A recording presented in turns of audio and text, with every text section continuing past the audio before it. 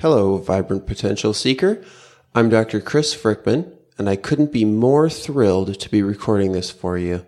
I am living my vibrant potential, and I want to help you do the same. I just made a crazy new goal, and I can't wait to share it with you. I'm going to help 10,000 people reach their vibrant potential. And just to spice it up so I can really get behind this, I've put a time restraint on this goal. So I'm looking to do this by February of 2017. So for me, that's an audacious goal, and it's one that gets me up in the morning. Depending on when you listen to this, I hope to be well on my way to that goal. But as I record this, I've got some pretty big hurdles in my way. Regardless of when you're listening, though, I can share in the spirit of undertaking a new goal that I am charged up about this. And I'm a little scared at the same time. It was hard for me to even say the goal out loud when I first declared it last week. Fear of failure is not only real, it's a common cause of not getting even started. I've already got some pieces in play for this, and I'm so pumped. For now, I'm going to keep the rest of it under wraps. More to come soon.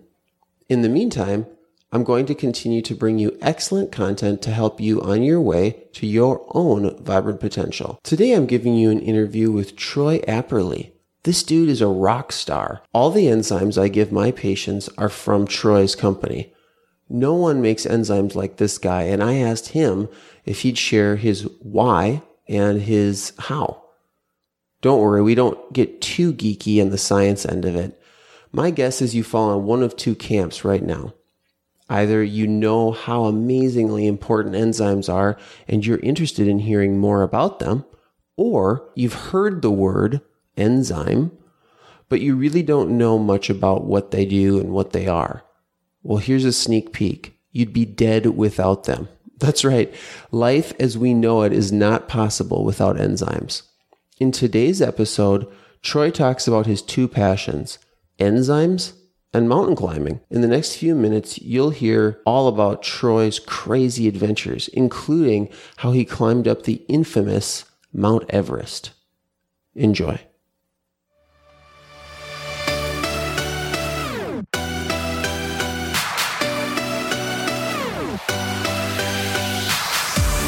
Welcome to Vibrant Potential. We provide you with everything you need to know to overcome stress, fatigue, and chronic health challenges, as well as optimizing your performance in fitness, relationship, and business. We use integrative health solutions and functional medicine strategies, including brain-based approaches, inspired fitness tips, emotional intelligence coaching, and spiritual growth techniques, so you can live the life you want, connect deeply with others, and fulfill your vibrant potential. Your host is functional medicine expert, genetic biohacker, and triathlon coach, Dr. Chris Frickman.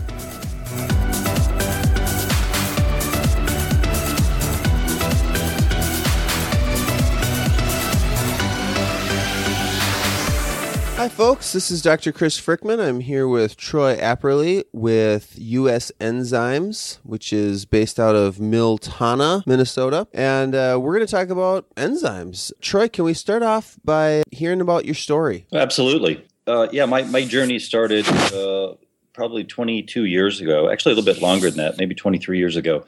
And it was there were a couple of things in my life at that time. There's some goals that I'd had since I was 16. When I graduated high school, I said, hey, I want to ride my bicycle across America. And there was also a race across the Grand Canyon and back. And those were both things that were on my list of things to do that year. And when you were 16? Well, no, I was 16 when I created these ideas that I wanted to do, but I was 27.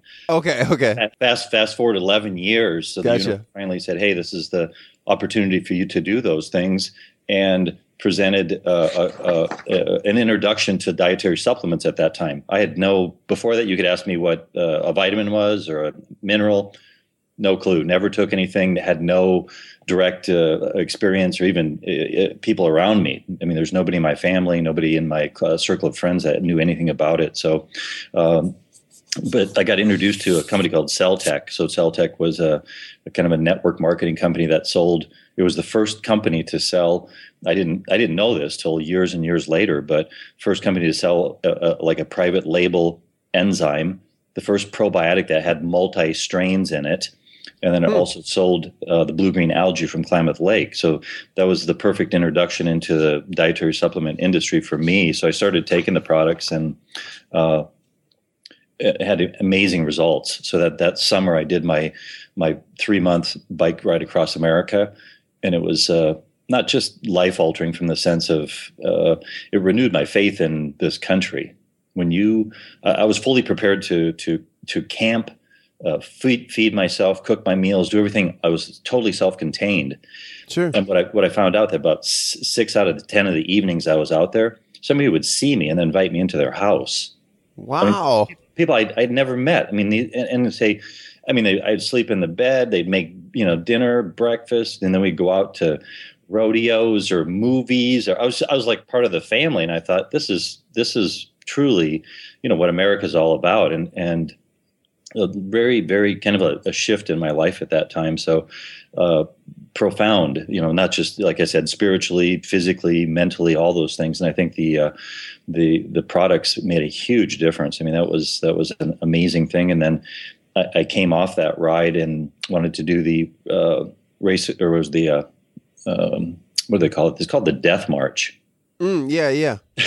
So that's appropriately named. Sounds like fun. That's the old adage of what doesn't kill you makes you stronger. So I've always been a long distance runner. So that's been my main source of, training and preparation for all of my ventures. So that was like the ultimate kind of end of my running career. As far as me doing those kind of things, I started to, tapering those things off. And then I started into the climbing arena. So yeah, it was quite an experience, because when you stand on the south rim of the Grand Canyon and look across, it defies possible. In your imagination, you can't imagine that somebody could run all the way across over to the North Rim and come all the way back in 24 hours. It's just, you're like, how could you do that? So actually won that race. It was about 17 and a half hours, I think it took me. And it was totally, you're on your own. There's no support crew, nothing. Wow. Like whatever you bring is what you bring to the party. So it was a heck of an experience. Do they still do that race? Yeah, twice a year. So you can either do it in the summertime, which is, you have the advantage of it's longer hours, so you don't run in the dark, but it's hotter than at the bottom, which is not good. So I opted to do the October thing, so that you much cooler, beautiful weather, and you end up running the last. Maybe when you cross over the Colorado River coming back over, so maybe the last 3-4 hours are in total pitch darkness. And that's when, when you're pushing yourself too far, that you're totally by yourself. I mean, nobody around. You've been running for, 12, 13 hours nonstop. And then all of a sudden, with the night coming, right, you start to see things, right? Like bushes are moving, and, you see people, and then you hear, I heard some people saying, "Hey, Troy." No. And I'm like, and first you're thinking, you're like looking around, and then you're like, there's nobody that knows me down here, right? So yeah, it's just you're definitely on the edge there. So that's a really good that's a good tip for all my listeners. If you hear like whispers or you see the foliage moving, those are either signs that you're being visited by God, or you're pushing yourself a little too hard. Right. Time to take a break. So yeah, that was just an amazing time in my life. And I think for the supplements to be, and the enzymes, the probiotics, and the algae all to be kind of dropped into my lap at that time was truly a gift. So, and it continued to impact my life such that I think it was only, it was only 3 years later that I quit my day job and started Enzymology Research Center. Right, So, right. And yeah, that's still your main deal. Yeah, the main enzyme supplier and contract manufacturer, and the amount of research and just amazing characteristics and qualities about enzymes have not failed me in 20 something years. In fact, I mean, the stuff I read today, it just blows me away. So there's so many things that we don't understand and don't have a clue about enzymes. And it's on a much bigger scale, right? It's kind of on a global or universal scale in regards to the energies that they provide and the different things that they actually impact. So, anyways, yeah, I'm as fascinated today as I was, when I got into this, 23 years ago. Well, that's another tip for the listeners. If you've been into something for 23 years and you're still amazed and interested or curious or, having fun on some level. Oh, yeah. That's when you're doing what you're supposed to be doing, what some people might call their dharma. So that's great. Yep, exactly. So you said some of these things blow you away that you're reading, like either in the research or wherever you're reading it, I guess. What's the last thing that really blew you away? Well, I'm kind of researching because my favorite, it's very cool. I mean, again, there's no accident, but where I live up here in Alexandria, every June, my favorite, if you want to call it insect or animal or species of, non-human entities, would be a firefly.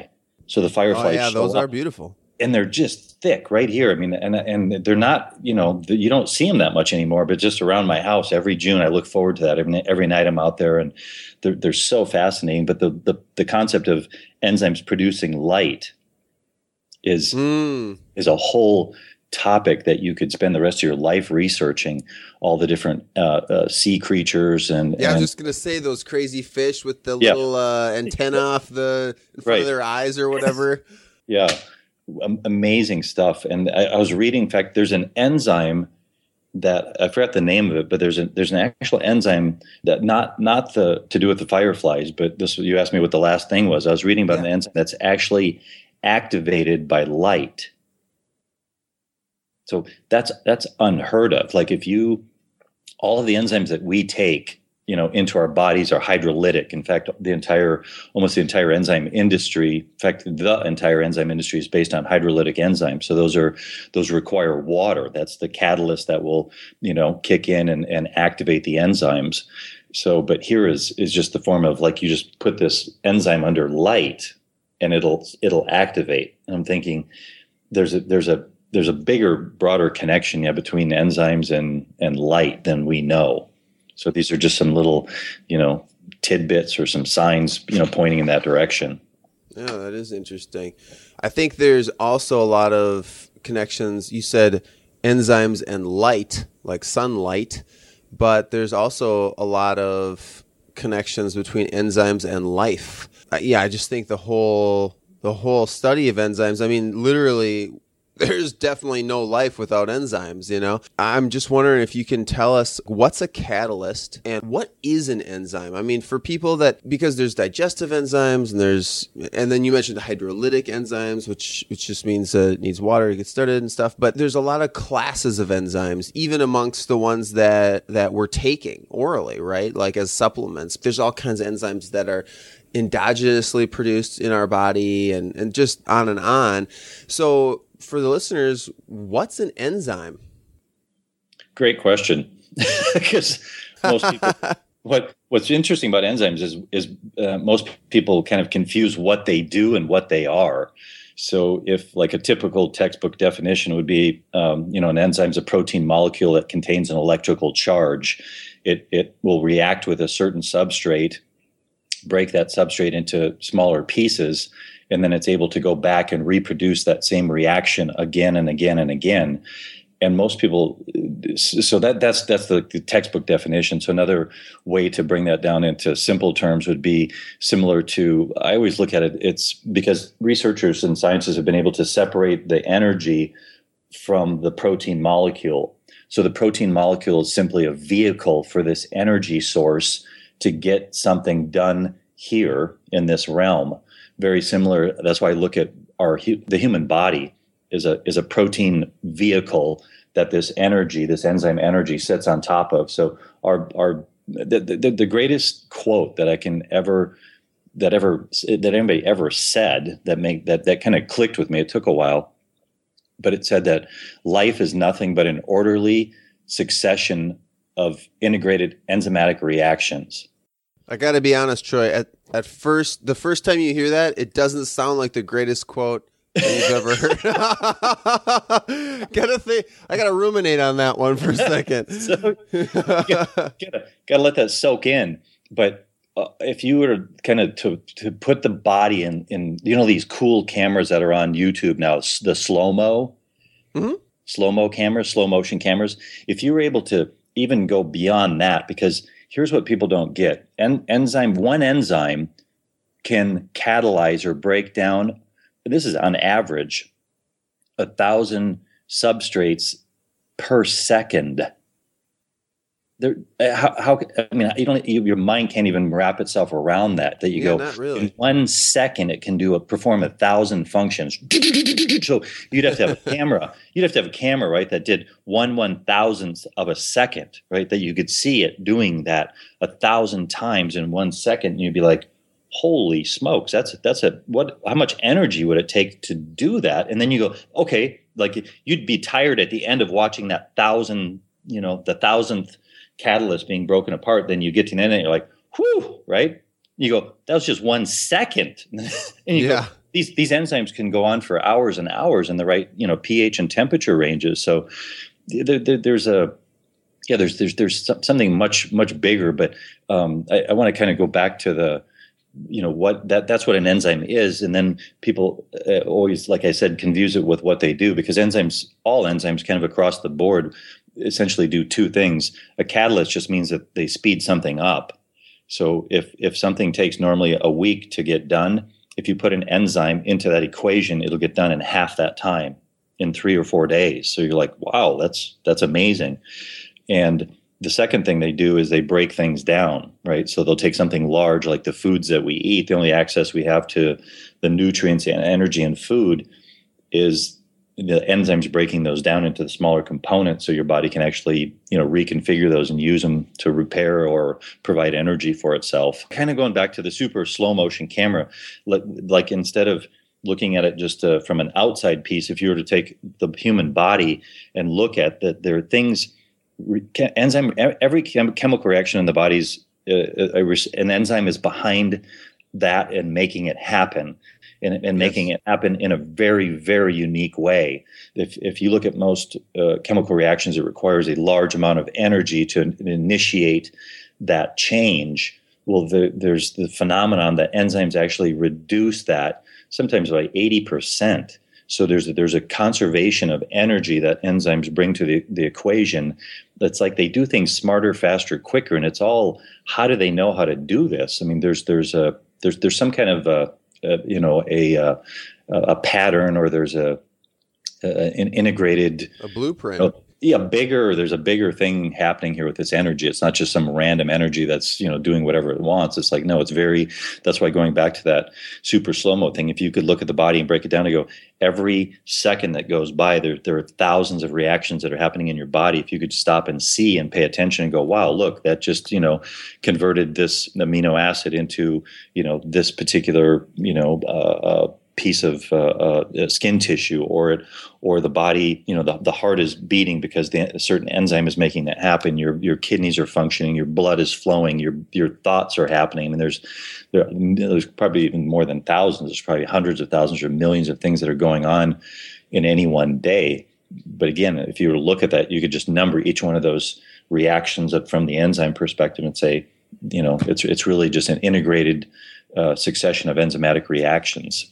Right. Yeah. And that's where, going back to what I said, where enzymes essentially are life. It's fun for me to hear you talk about it. When people are talking about, when they say words like hydrolytic or even kidneys, like, of course, there are going to be some people that are like, and go a little glazed over. But I mean, it's fun for me I can hear a little bit of like almost the magic or the passion in your voice. And that's awesome. That's awesome. We're talking about like physical and trying to kind of quantify it. You're talking about 1,000 per second and rah, rah, rah. But I mean, you're almost getting into the metaphysical kind of stuff. Like, it's insane the stuff that's happening inside of our bodies, like right now. And right now, and right now. It's just amazing. And you were also talking about how does the body sort of know when to do these different reactions and use these different enzymes. And you mentioned pH. And I mean, you're hitting on all of the things, I think, because it's like there are certain enzymes or enzymatic reactions that won't occur, or they'll occur to a negligible degree outside of an extremely narrow pH range. And so that's one example of why eating different types of foods can vastly change what's going on inside your body, because it can affect your pH. And that's just one factor that it's affecting. Right. Very cool. I think that if for the average person listening to this, the digestive enzyme is probably the easiest to understand, because we all know, okay, we eat a food, you know, we take a rutabaga or whatever, and we eat that, right? Right. And clearly, I mean, even on a macroscopic level, we take a bite, and then we chew that up, and then we know we swallow it. And, you know, most people have, you know, there's obviously some understanding of like, okay, it goes in the stomach and then into the duodenum, and there's all these different things that happen, and maybe it gets a little fuzzy after there, and eventually we poop it out, right? But and some of it we're getting in is that energy. Right. We need digestive enzymes to do that process. I think we might come back a little bit to, does the body make those digestive enzymes on its own? And if so, why would we supplement with them, for example? But first, I really want to touch on this. There's so many other enzymes that your company is producing. I wanted to start with like a proteolytic enzyme, which is sort of, I know that's an overarching kind of a label, like a product like Therazyme, for example. I first started hearing about proteolytic enzymes, I think I was in chiropractic school, and I was at a seminar. I knew what a digestive enzyme was, but then the lecturer was he was quoting this research article, and I don't have the research article anymore, so this is just, you know, off my head. But I remember that they were looking at boxers. They were just following boxers, and the boxers, like, you know, they would get the crap beat out of them every time they would they would do their thing, obviously, and right. Then it would take say 10 days to recover from that, in terms of like they had bruising and, you know, swelling in the muscles, rah, rah, rah. Right. And, you know, probably not too dissimilar to what your entire body may have felt like after the death march or something like that. And then they took half these boxers, you know, classic study design, where it's like, okay, let's take half these guys and give them, you know, the sugar pill, and then we'll take the other half and we'll give them this proteolytic enzyme. And the people that took the proteolytic enzyme, it wasn't like, oh, well, it took them only 9 days to get better instead of 10. It was like it took them 2 days to get better. And I'm saying get better, but in the study, it was like there was some quantifiable way to look at that, you know. Yep. But it was like it sped it up to a degree of, you know, times 5, right? Like 2 days instead of 10 days. I don't care who you are. I don't care what you're doing. That's a huge deal. Oh, yeah. That's a huge deal. And you don't have to be a boxer for that to help. Like, think about if, I'm trying to think of like what the average person does, even if they're not. I think any athlete would like hear that and be like, wow, that's awesome. You know, but even if you're not an athlete, we're constantly trying to heal and recover from everything. If we can speed that process up, how valuable that is. Can you touch on what a proteolytic enzyme is, and other than helping, you know, boxers recover from bruises, what's it for, and why would you take it, and that kind of thing? Yeah, the simplest explanation, just again, I always go back to the human body is a protein organism. So, you know, it's comprised mostly of protein. So the most important enzyme that you can take on a daily basis is going to be that category called proteolytic or proteases. And proteases are called that because they only digest and act on and break down proteins. So it's not rocket science. It's just, you know, so some of these names are, you know, once you get used to them, they become kind of second nature. But the main function of these, because I was just reading an article, I'll have to think where that was, but there's more and more evidence showing that all disorder and dis-ease in the body is due to the fact of the proteins that are coming in are not being processed, not being fully utilized. and it talked about the improper folding or the improper. I think that's the term they use, folding of the enzymes when they create themselves in a three-dimensional structure, that if there's any imperfection in that or whatever, that's where all of these things kind of go down the wrong road. So, but going back to the simplest thing, as far as like if you're going to eat a steak and you're going to rely on your body to do that. And it kind of goes back even before this, because if you look back at all the indigenous peoples that lived on this planet and still do, they all ate the same kind of food. It didn't matter what continent you went to. It was universal, that the fact that they ate raw fermented foods.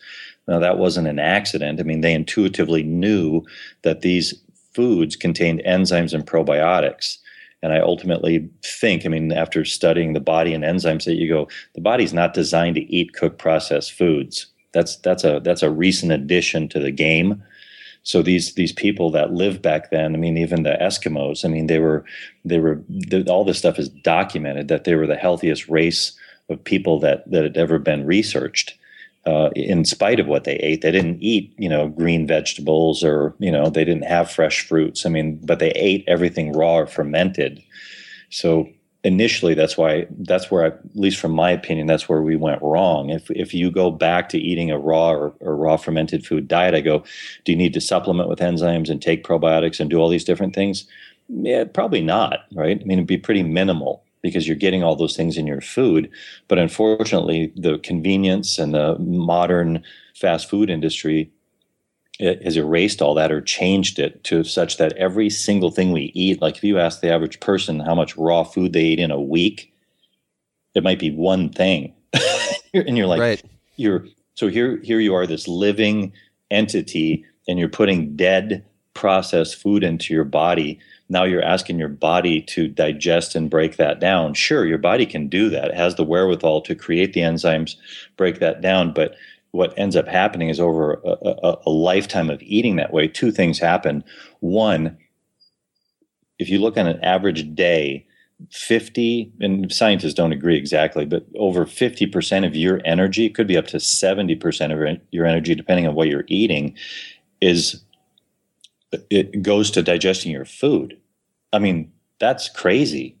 I mean, there are a lot of other things that I want to do, right, besides digest my food during my life here.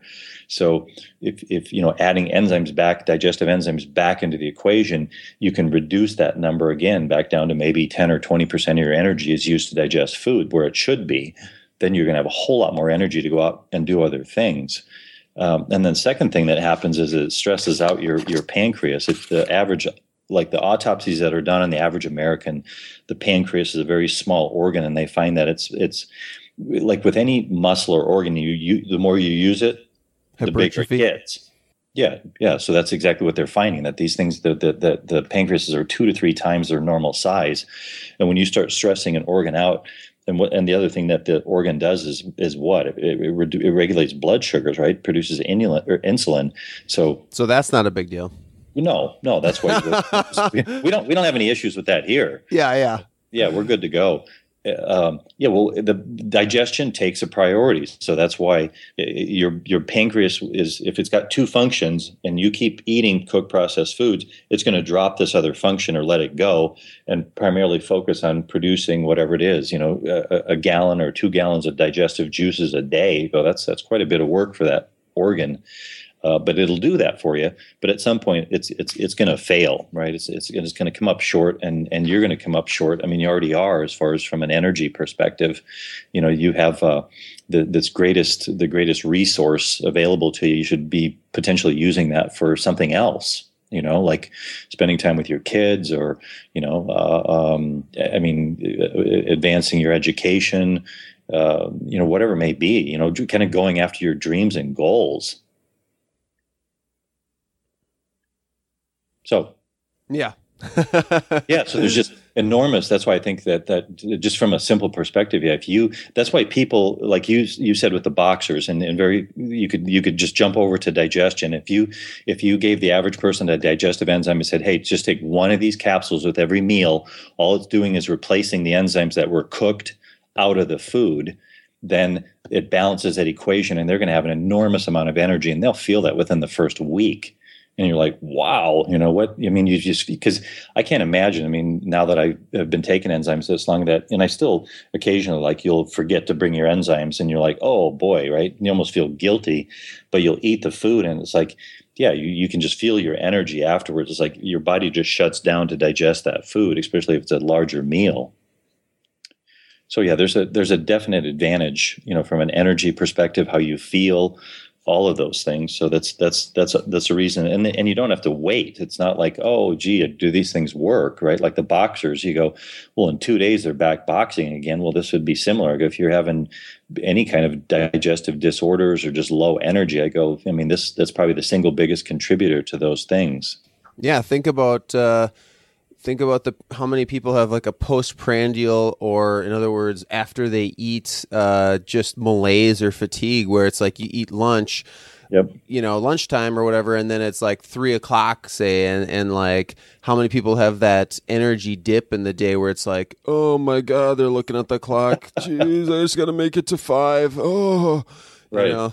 Maybe I need a Mountain Dew or something. I must have a caffeine deficiency going on here. Yeah. So yeah, you were talking about the pancreas being stressed, and I had this visual of the pancreas just being like, holy crap, I can hardly keep up, and it's starting to hear things like, hey, Troy's pancreas, and it looks like the little the equivalent of the bushes are moving and stuff. It's like that the pancreas is in the person that's got a messed up digestive system like that's just being stressed, is kind of like you at the end of your death march, right? So need a break. Yeah, it needs a break, man. It needs a break.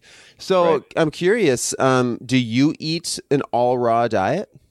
No, that's what people ask me that, and what's happened with my diet over the years is, and I believe this is true of anything, it's like that the greatest changes, right, in life. I mean, if you look on the planet, even as an example, I mean, it's not the tidal waves that come in once every 10 years and wipe out, everything. The most significant amount of change happens because the waves come in every 10 or 15 seconds, right?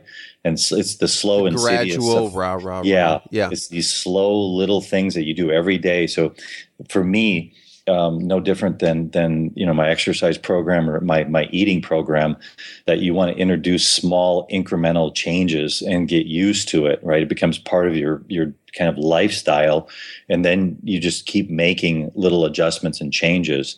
So for me, I mean, I had major issues, in my childhood because of dairy products. Ate, drank and did all that stuff, and just had paid the price for it.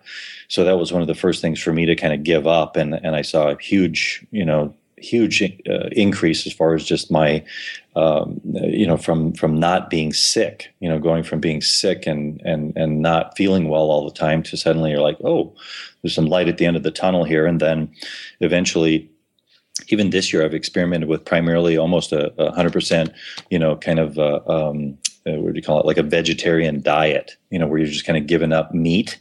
And I've done that slowly over the years. So, and the more, it's kind of interesting because I've been, there was a gentleman I had come up here, Victor Kolvinskis. I spent some time with him, and it's being around these people he's been eating raw food for almost 50 years.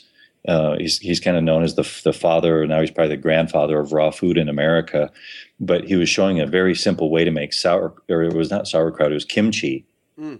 In 36 hours. I mean, it was just like it was done in 36 hours, and we were eating it. It was just like, oh my gosh, it wasn't the typical fermentation smell, the fermentation taste. It was like, wow, this is really delightful.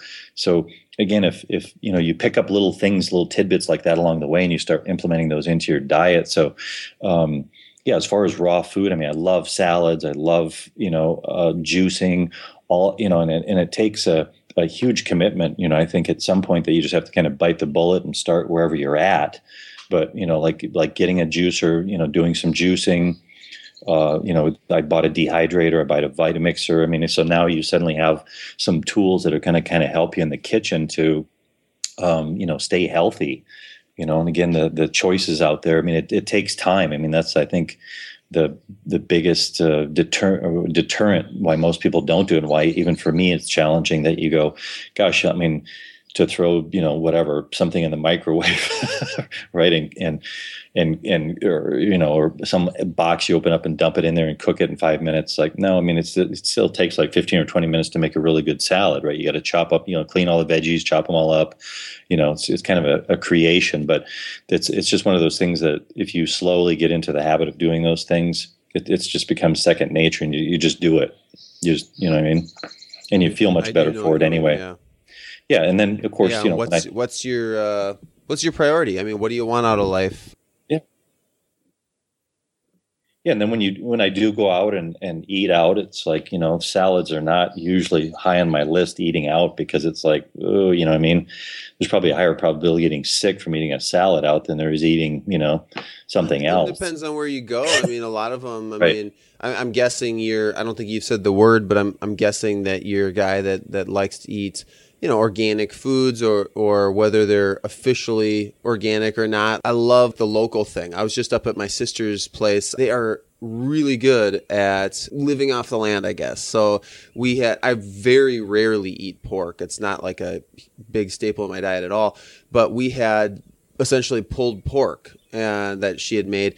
And, we had like a gluten-free, soy-free kind of like barbecue sauce and stuff like that was made by a guy here in Minneapolis, actually. So it's local. And then that was on their pork from their pig that their daughter had met and they had named. I felt so good about eating pork when it was like right there, like they knew it, like they knew that animal. And whether you're vegetarian or not, I mean, it's eating local, eating organic and stuff like that. So back to the the salad at the restaurant, it's like, what are you really getting anyway? Yep. Is it even worth it? You getting some like pesticide sprayed iceberg lettuce or something with some ranch dressing on it? I mean, that's probably the worst case scenario, but yeah. So it's I like with meeting Victor and hanging out with him, I thought, wow, that's just that's a huge commitment to eat 100% raw food for that many years. So, I mean, my hat's off to people that can do that. For me, I just, kind of go with the flow. I mean, it's traveling internationally and doing all the stuff. Yeah, that you try to eat local and do those kind of things. I mean, all that stuff helps, but enzymes are kind of the backup. Your insurance policy. It's my little insurance thing that I take with me, and I go, hey, I know I don't have to worry about it. Yeah, it's sort of like the next best thing, right? Since we aren't spending our time hanging out at the cave with the creek going by it and like going off on 72-hour antelope chases and stuff and whatever, it's like, okay, we've got this life that we're living. How are we going to like maintain our bodies as best we can? Right. And I think that's what supplement at large is about, nutritional supplementation at large. And I'm a huge fan of detoxification protocols, and I use all kinds of macro and micronutrients to help get the job done with all kinds of diseases and conditions. And food is our medicine, but supplements are a huge way to therapeutically drive that. I want to ask you about juicing. It's a little bit off topic, but it's also on topic, because one of the reasons why we're always saying, scientists are like scratching their head almost like, oh my gosh, you know what? It's actually really good if we eat vegetables, and one of the reasons it's so great to eat live, like, and you're talking about raw. So like the closer to a live thing that you're eating, one of the biggest differences is you're getting more enzymes. Would you agree? Absolutely. So with juicing, of course, you're taking live, raw plant matter, and you're essentially taking the fiber out, and you're left with the juice, right? Which is, there's a ton of water content in plants, live plants at least, but you also get a lot of the sugar. And so I'm curious what your take is on, as far as like the pancreas dealing with like insulin, blood sugars, but also enzymes, and then you're juicing and you're throwing the juice in. And I think the juice detractors will say, oh my gosh, huge blood sugar spike when you're doing that. What's your thought about that? I think that's like, when I look back, I go, and my concept of juicing was, carrots and apples. And right. Well, there's a lot of water in those carrots and apples. Yeah, but hello, it's all sugar. So So, I mean, real juicing, and this, from guys like Victor, you learn that 80% of the juice should be coming from greens, so primarily, zucchini, or not zucchini, but cucumbers, spinach, kale, things like that. That's your base. I mean, that's what you'll use as the base. And then if you want to add a little bit of, apple, or a little bit of carrot, or a little bit of ginger, a little bit of garlic, whatever your flavor palate, appreciates. Love ginger in my juices. Yeah. And lemon. Yeah. So if you do, mostly the green stuff, you're not going to see, because most of those, the greens things are much higher in protein content and less, there's less sugar in them. Obviously, you can taste that just by eating them. So that's where I'm at today. I mean, that's what I do when I juice, and big difference, huge difference. Yeah. So then you kind of alleviate again the stress, like you were talking about, as far as blood sugar levels and that whole thing. The kimchi recipe, can I get that from you? Absolutely. Awesome. I'm going to put that in the show notes for people. I'm a huge fan of fermented foods too. I'm sipping my kombucha actually. Apparently that's my breakfast this morning, is coffee with coconut oil in it and kombucha. That's what I've got. So, I think we're coming up towards the end of our time. I want to make sure that we get the meat of understanding these different enzymes, like the digestive versus systemic.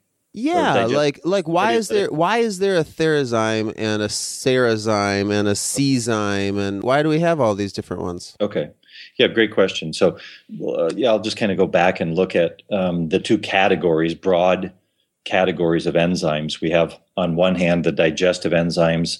The concept is simple. You take one capsule at the beginning of every meal. You're essentially replacing the enzymes that have been cooked or processed out of the food. It relieves stress on your digestive organs, your digestive system. It does all the work for you. So it frees up an enormous amount of energy you can use for something else. And besides, it's much more comfortable. I mean, as far as if you experience any kind of gas, bloating, indigestion, cramping, whatever that is, you're like, you can, all that stuff is, you can toss all that out the window when you take enzymes. I mean, it facilitates that whole process. So that's on one hand. So the other hand, you have the systemic enzymes. Systemic enzymes are taken away from food. You do not want to take them with food. They're not meant to digest food. What they do is they'll pass through the stomach into the intestinal tract, be absorbed into the bloodstream. That's where they do most of their work. Hence the name systemic. They work, throughout your entire system. So, and then you can kind of get into the little nuances of the different types of, and systemic enzymes and proteolytic enzymes, those are the same thing. There's just a different name for it. So again, those are the enzymes, because if you look at, we talked about the human body being a protein organism. That's why those are so important they help facilitate the what do you call it? Just the efficiencies of taking proteins in and reutilizing those to make sure your body's recuperating, similar to your boxer story, right? One thing that I like to say, and I would like to hear if you feel like this is a good way to talk about it, or if you feel like this is inaccurate, but I tell people that the proteolytic enzyme, the basic proteolytic enzyme that I recommend, not like the Czyme or the serratiopeptidase or something, but the basic proteases that I give people for quicker recovery and stuff like that. The concept is like, okay, if we're a protein structure organism like you're talking about, part of what's happening in life is that we're constantly breaking ourselves down and rebuilding ourselves. You agree? Yep. And it sort of sounds like, wait, we're protein structure. Why do you want to take a proteolytic enzyme that breaks that down?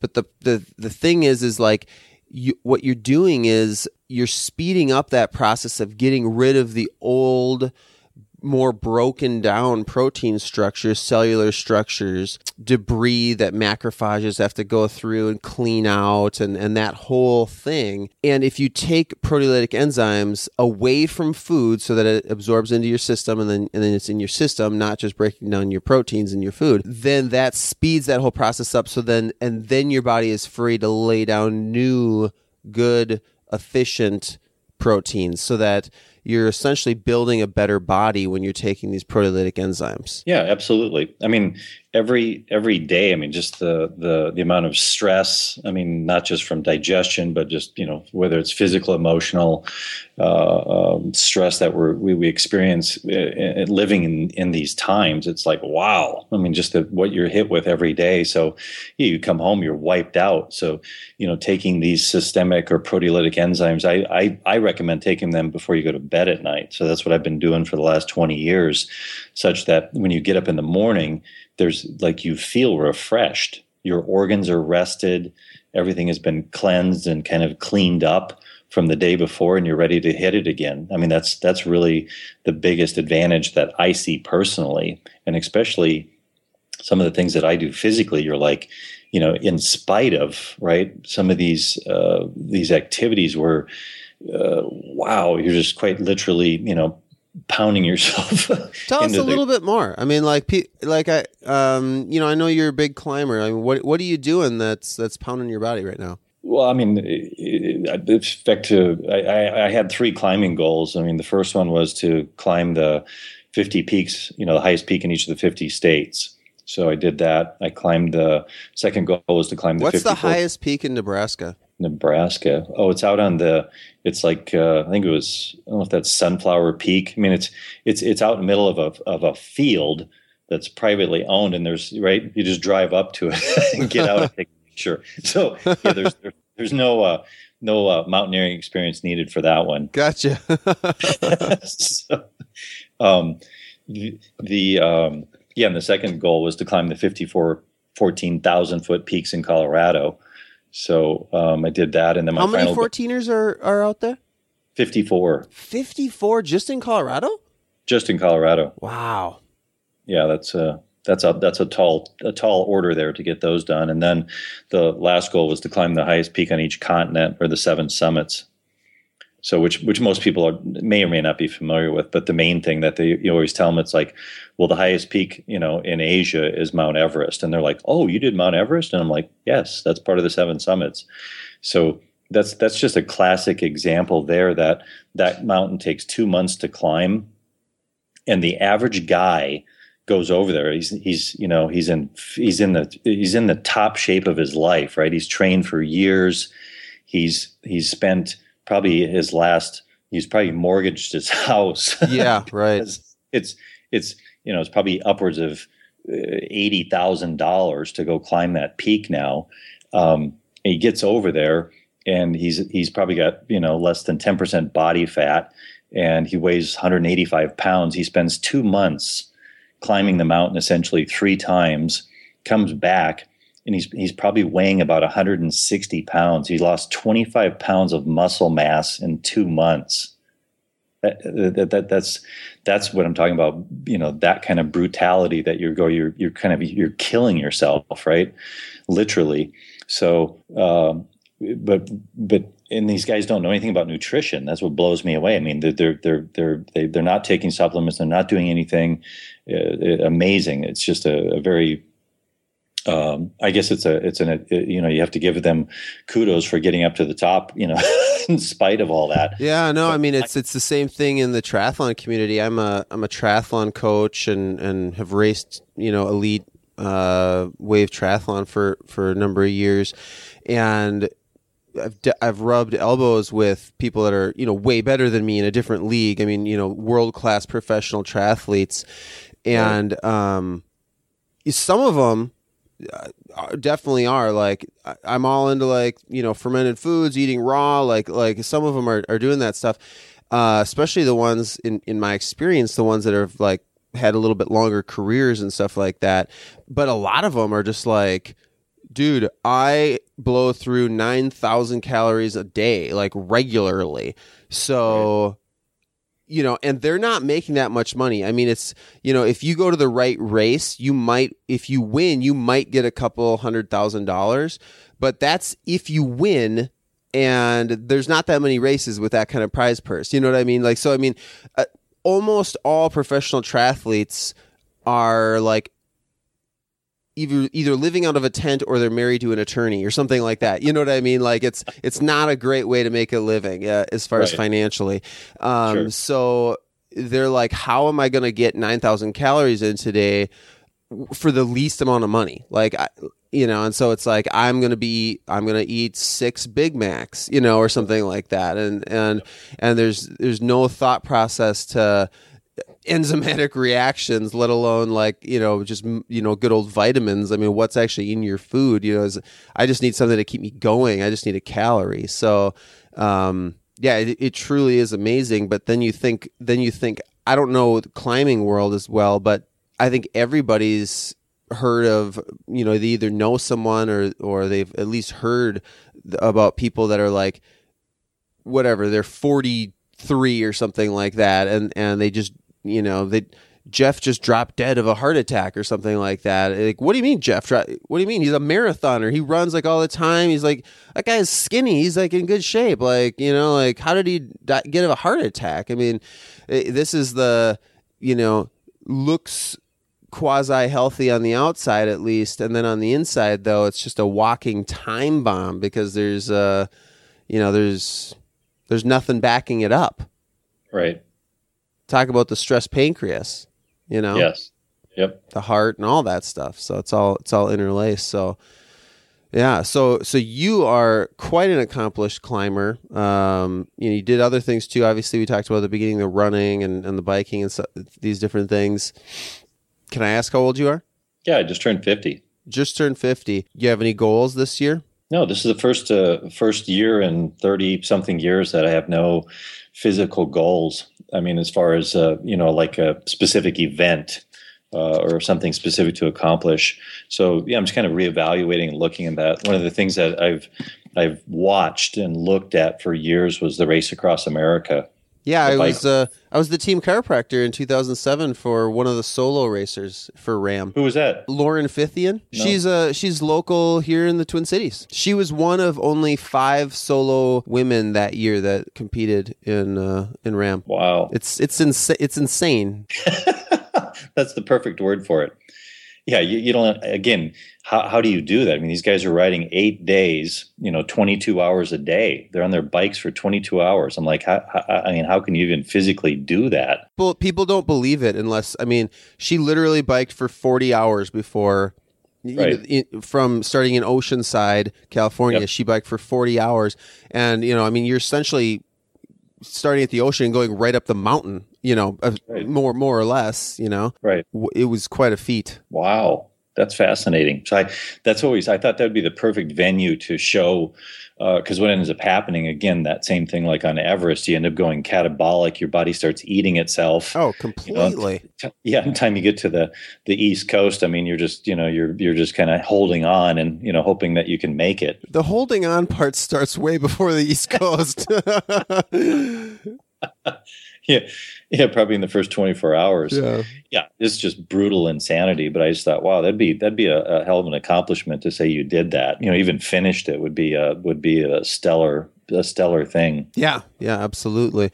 So I guess you're 50, and okay, this year you don't have a goal, and I'm not like saying like people should even have goals. You're clearly like, for whatever reason, you enjoy like the challenge or whatever. I don't know if you've, looked how deeply you've looked into your psyche about that or whatever. But I'm certainly not, I think that's awesome and that's great. And I've had some of that. And I also think that's great when people don't have that. Like, I don't think people need to be doing that. It's just an analogy for like, hey, if you can climb 54 mountains that are over 14,000 feet in elevation, and if you can do that physically, then what is that, like the analogy of like being able to go to work and stuff? Because we all have tons of stresses, right? Even if you're not doing the mountain climbing and the racing across the country and all these different things,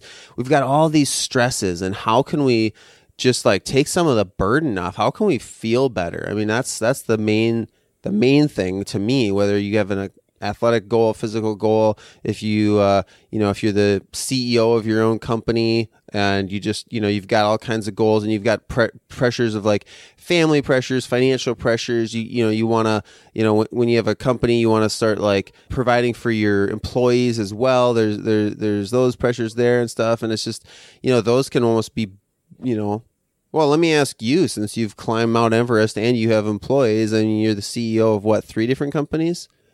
Yep. Yeah. So, I mean, can you compare those for people? I mean, like, I know it's kind of like an artificial question in a way, but what's the bigger stressor, I mean? Well, it's no different than we talked about earlier in regards to, it's not the big events in life that take you down or that eat away at your kind of vitality. It's the little things every day. So, these trips that I do, once in a lifetime, you go, yeah, that's wonderful. But I mean, ultimately, that's not what's the game changer. It's the daily stuff. I mean, because I look at the pace of life and it's all relative, I know, but even up here, in Miltona and Alexandria, Minnesota, like when I go to New York City or even come to Minneapolis, I'm like, wow, just amazed how quickly things are happening. And you go, I don't think the human body can handle all of that. There are too many things coming at you. I mean, the sights, the sounds, the smells, just, the all of the demands that are required of people today, living in the cities, especially, that's what's going to get you. So if you can, again, find some things from a energy perspective. That's why, conserving your energy from a digestive perspective, that's huge, right? You're kind of reallocating your number one asset, in my opinion, are your enzymes. I mean, there's nothing more valuable that you possess or ever will possess. I don't care if it's gold, silver, you've got beachfront property in Miami, that's worthless, right? Relatively speaking to the enzyme energy and content that exists within you. And if you dwindle that, misuse it, misallocate it, whatever, that's going to be your greatest downfall. So if you go back and start addressing that, you can put things, you can start building a foundation for yourself that you feel good. You don't have any digestive issues. Systemically, you're taking an enzyme before you go to bed at night. You wake up in the morning, all that stress, your organs are rested. You're ready to hit the day. It's really like you mentioned earlier, it's your insurance policy.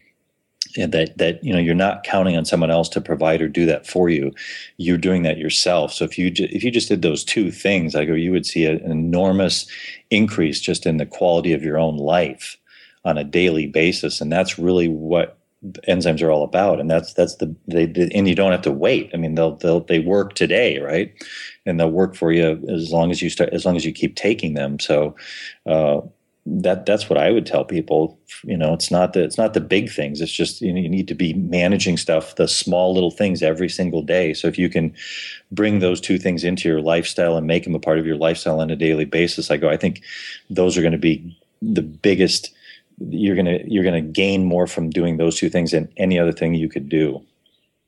One of my hopes for this show, for people that are listening, is that they'd come away with like some actionable items. What's your number one health-related tip or goal for people? People ask me that a lot. I mean, they say, if you could walk into a health food store and you looked at all the supplements, and you only could take one supplement, what would that be? The answer is a digestive enzyme every single time, because I know how much energy is spent digesting food on a daily basis. If you want to free up your body, and what happens is it gets deeper, right? That I go, let's look at the opposite. So if you eat something, right, a typical a meal at McDonald's, you don't take an enzyme, your body. It's not designed to eat cooked processed food, so it doesn't do a complete job at that. Especially the older you get, there's more and more things that happen that make that more challenging. But what typically has been scientifically documented is that you end up with partially digested proteins that are absorbed into the bloodstream. Now you have something that's invading your body and triggers your immune system to go take care of that because it doesn't know what it is. It doesn't recognize it because it hasn't been broken down completely by enzymes. So now you're stressing out your immune system, right? Cleaning that up, and you do that day in, day out, year in, year out. I go, wow! And then some little flu bug or cold bug comes along and it takes you out because your immune system is working again. It's a misallocation of resources that you have. So now your immune system's over here cleaning up your food and not keeping you healthy, right? So there's a lot of impacts that happen, and then the accumulation, like if you're not taking enzymes, the accumulation of those things out in your body. So if you're especially like guys, you're eating a lot of proteins, meats, well, I promise you, at some point in your life you're going to have gout in your toes, you're going to have kidney stones, you're going to have, you're going to start to feel it. The body pushes all that stuff out to the extremities so that it can still function. But whether you have arthritis or you've got joint pain, whatever that is, I go, that's all the process of improperly digested protein that the body's storing, right? Protein byproducts, I call them. So uric acid, all of those things. So yeah, there's a again, I mean, it gets very complicated, and goes down that slippery slope pretty quick. But a digestive enzyme, if you could do one thing and one thing only, you would see huge amounts of benefit from taking that one thing and that one thing only. And it's a simple thing. Take one capsule with each meal. That's it. Okay. Thank you so much, Troy. I appreciate your time. Is there anything that you want to throw out there for people? Any last closing thoughts? No, I just appreciate the opportunity, man. I just feel, from a big picture, very blessed, like you said, that you go, this is my calling. This is why I'm here. There are a lot of things that I'm going to be putting together over the next year or two to actually make enzymes more user-friendly, so to speak. Right. Nice. Things that people will understand, get, because the biggest thing is the education piece of people. If everyone knew what I knew, they would be taking enzymes, and they would be taking them every single day. So it's my kind of, like you said, my calling to make that available for everybody on the planet. So I'm going to put that's all I'm doing. Like people ask you, what do you do? I go, I do enzymes. I kind of my career in climbing and athletics, and there's a few things I might want to do, but generally speaking, I've done all those things and been very successful. And enzymes have played a huge role in making that happen. Right, injury free, sickness free. I mean, how many people can live a life like that? I'm like, it's by design, and enzymes are really the foundation for that. So it's time for me now to give that back to the world. So that's what you'll see in the next few years. All right. Well, I hope you'll stay in touch with us. Absolutely. Okay. Appreciate fellow Minnesotan. Yep. And fellow athlete, and fellow enzyme guy. So hey, let's rock on. Okay, that sounds good. Thanks a lot, Troy. Thanks, Chris. Take care.